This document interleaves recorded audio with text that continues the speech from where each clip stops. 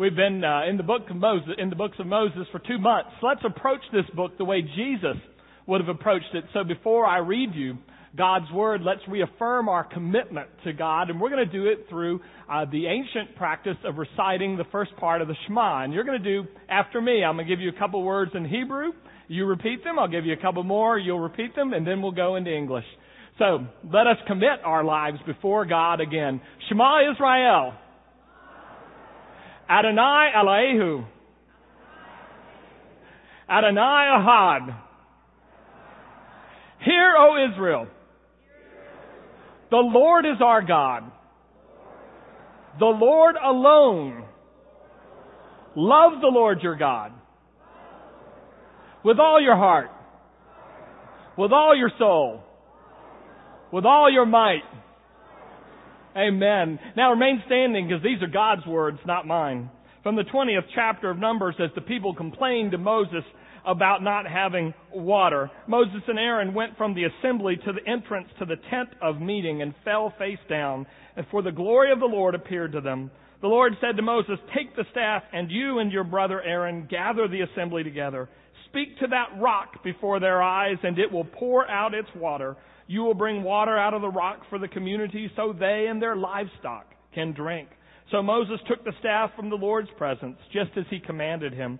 He and Aaron gathered the assembly together in front of the rock, and Moses said to them, "Listen, you rebels, must we bring you water out of this rock?"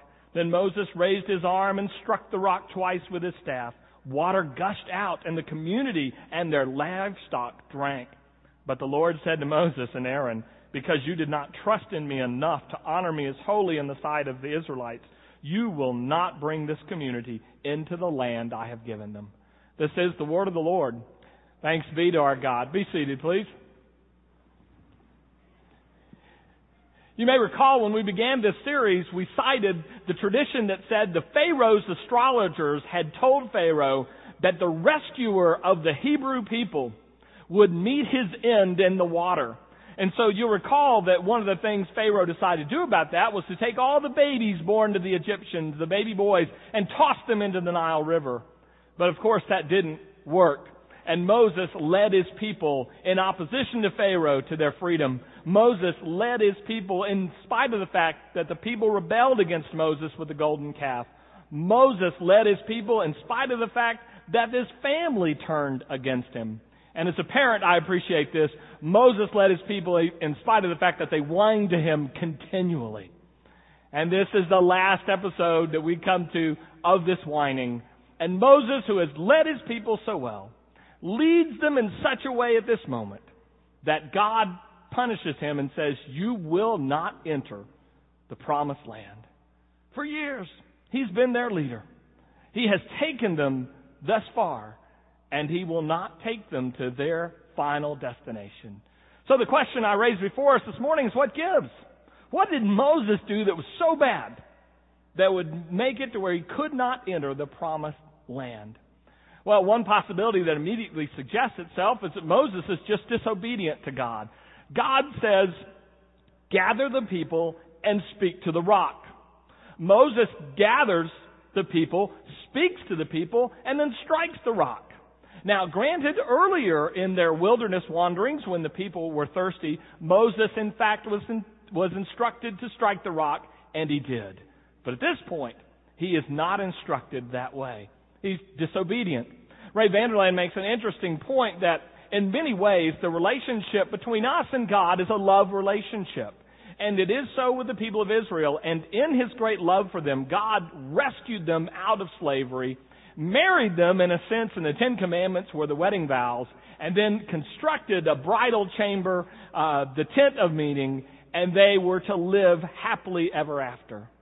But what we find here is that they rebel against God. And Ray said, if you want to know God's love language, you've probably heard that book, Chapman's book on love language, that you learn to figure out how your spouse feels like he or she is loved, and you practice those things, not necessarily the way you experience love. Well, God's love language, whether we like it or not, is obedience. That clearly indicates to God that we are in love relationship with God.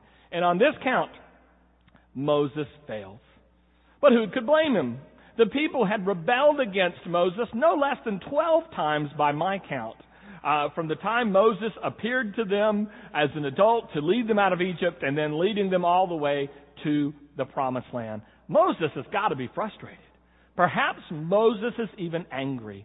Maybe anger is Moses' problem, and you can see by the illustrations on the sermon today and by the sermon's title that when I first looked at it, I basically diagnosed that was Moses' problem, that he was angry, and why not? These people keep turning against him at every point. And yet, interestingly, the Bible never says that Moses is angry at this point. Other times, Moses is said to be angry. One time he's said to be white hot with anger. That was with the golden calf. But not this time. Now, there are sermons to be preached about anger, to be sure. The Bible is very clear in admonitions about anger. Basically, I'll sum it down for you, and that is that, I'll sum it up, that basically you're not going to accomplish God's good through anger. Typically is not going to get done. Our anger doesn't usually contribute toward what God needs done. And I think even as a parent, I've figured out that anger occasionally helps me win the battle, but ultimately causes me to lose the war. Because those who love us and those who follow us follow not because we lash out at them.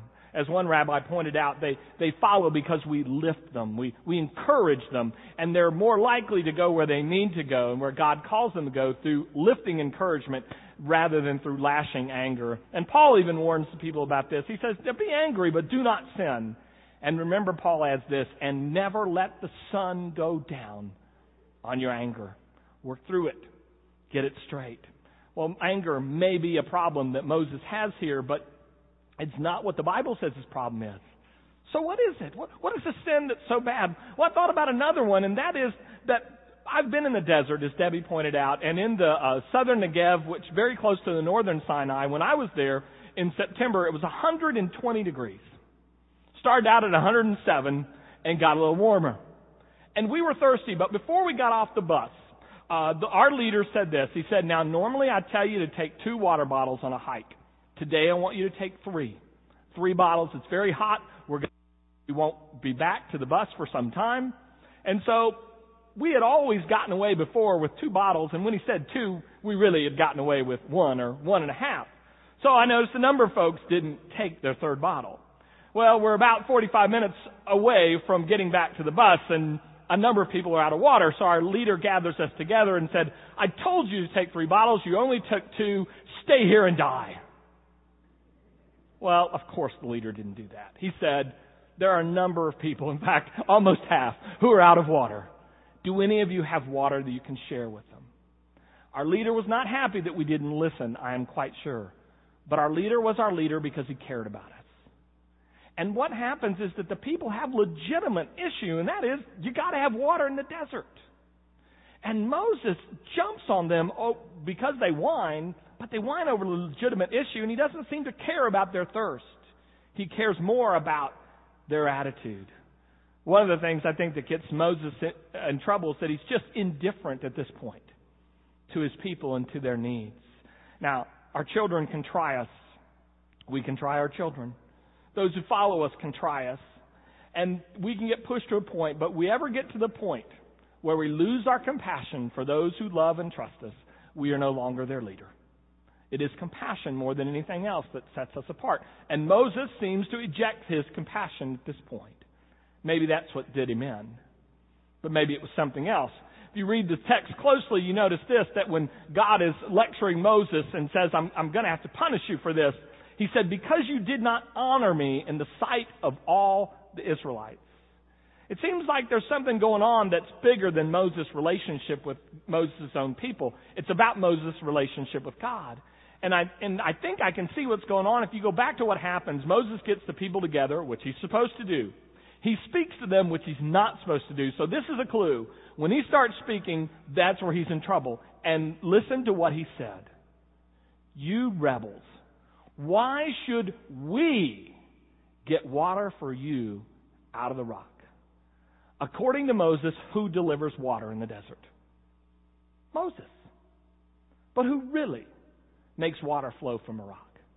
Who really brings water and life and abundance? Is it not God? One of the things that has gotten Moses in such trouble is Moses has taken credit for what God does.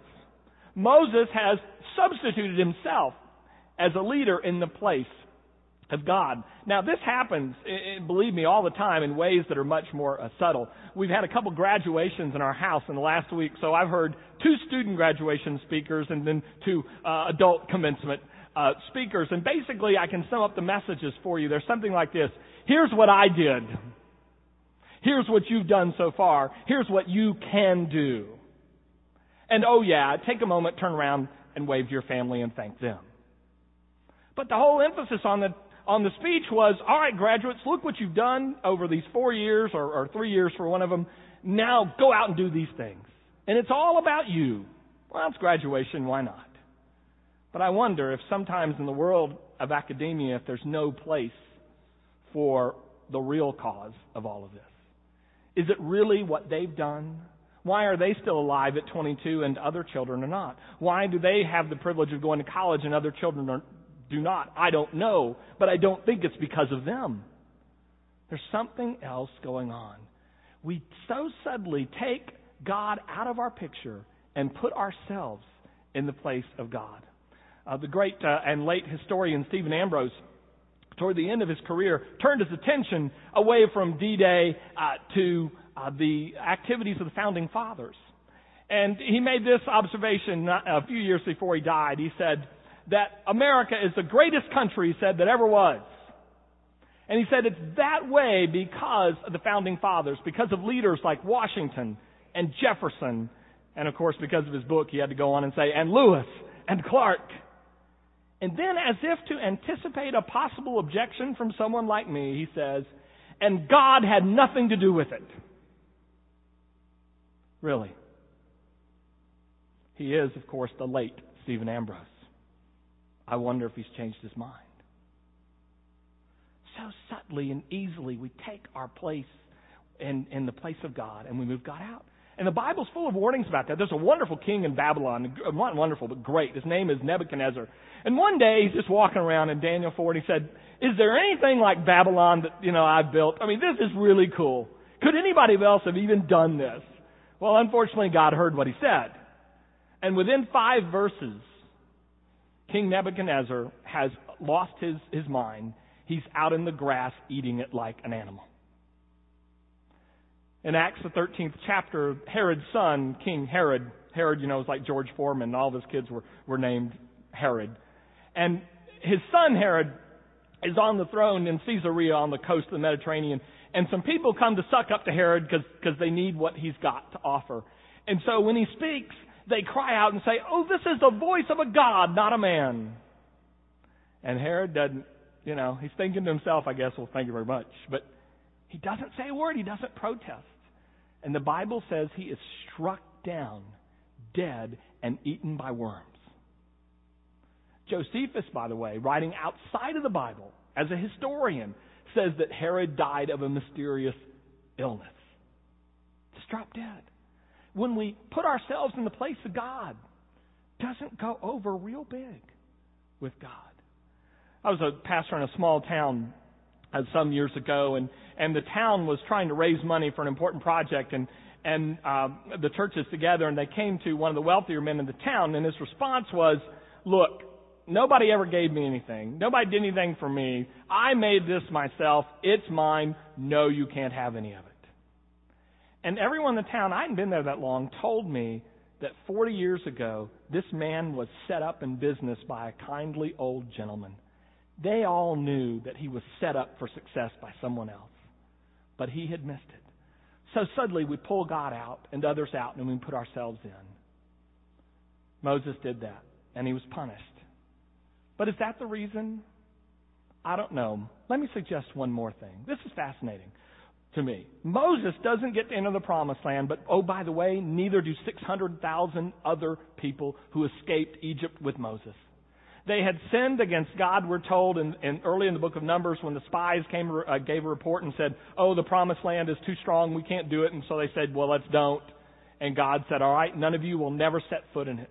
600,000 people who must have wondered if God still loved them, who knew that they were never going to make it into the promised land, the Holy Land, but who must have wondered, would they make it ever into eternity with God? And suddenly, when their leader who has fought Pharaoh, has conquered Pharaoh with God's help, has led them to freedom, has met with God face to face like nobody ever before, says the Bible, or after, when he doesn't get to go into the promised land, they know instinctively that God has not forgotten them. Because surely, when the gates of eternity are open, Moses is going to be first in line. And if Moses doesn't make it into the Holy Land but makes it into eternity, then surely there must be some help and hope for them. Moses made a mistake. It was a whopper, whatever it was. But they knew it would not prevent Moses from being with God forever. And they must have then watched that and realized that the same was true of them. They had messed up too. But wherever Moses was, they were going to be right with him. You see, Pharaoh's astrologers said that Moses would meet his end by water. But I wonder, isn't in God's economy, isn't it true that this end for Moses is really a beginning? And so it marked a beginning for those 600,000 who would never set foot in the promised land, but they would set foot in eternity.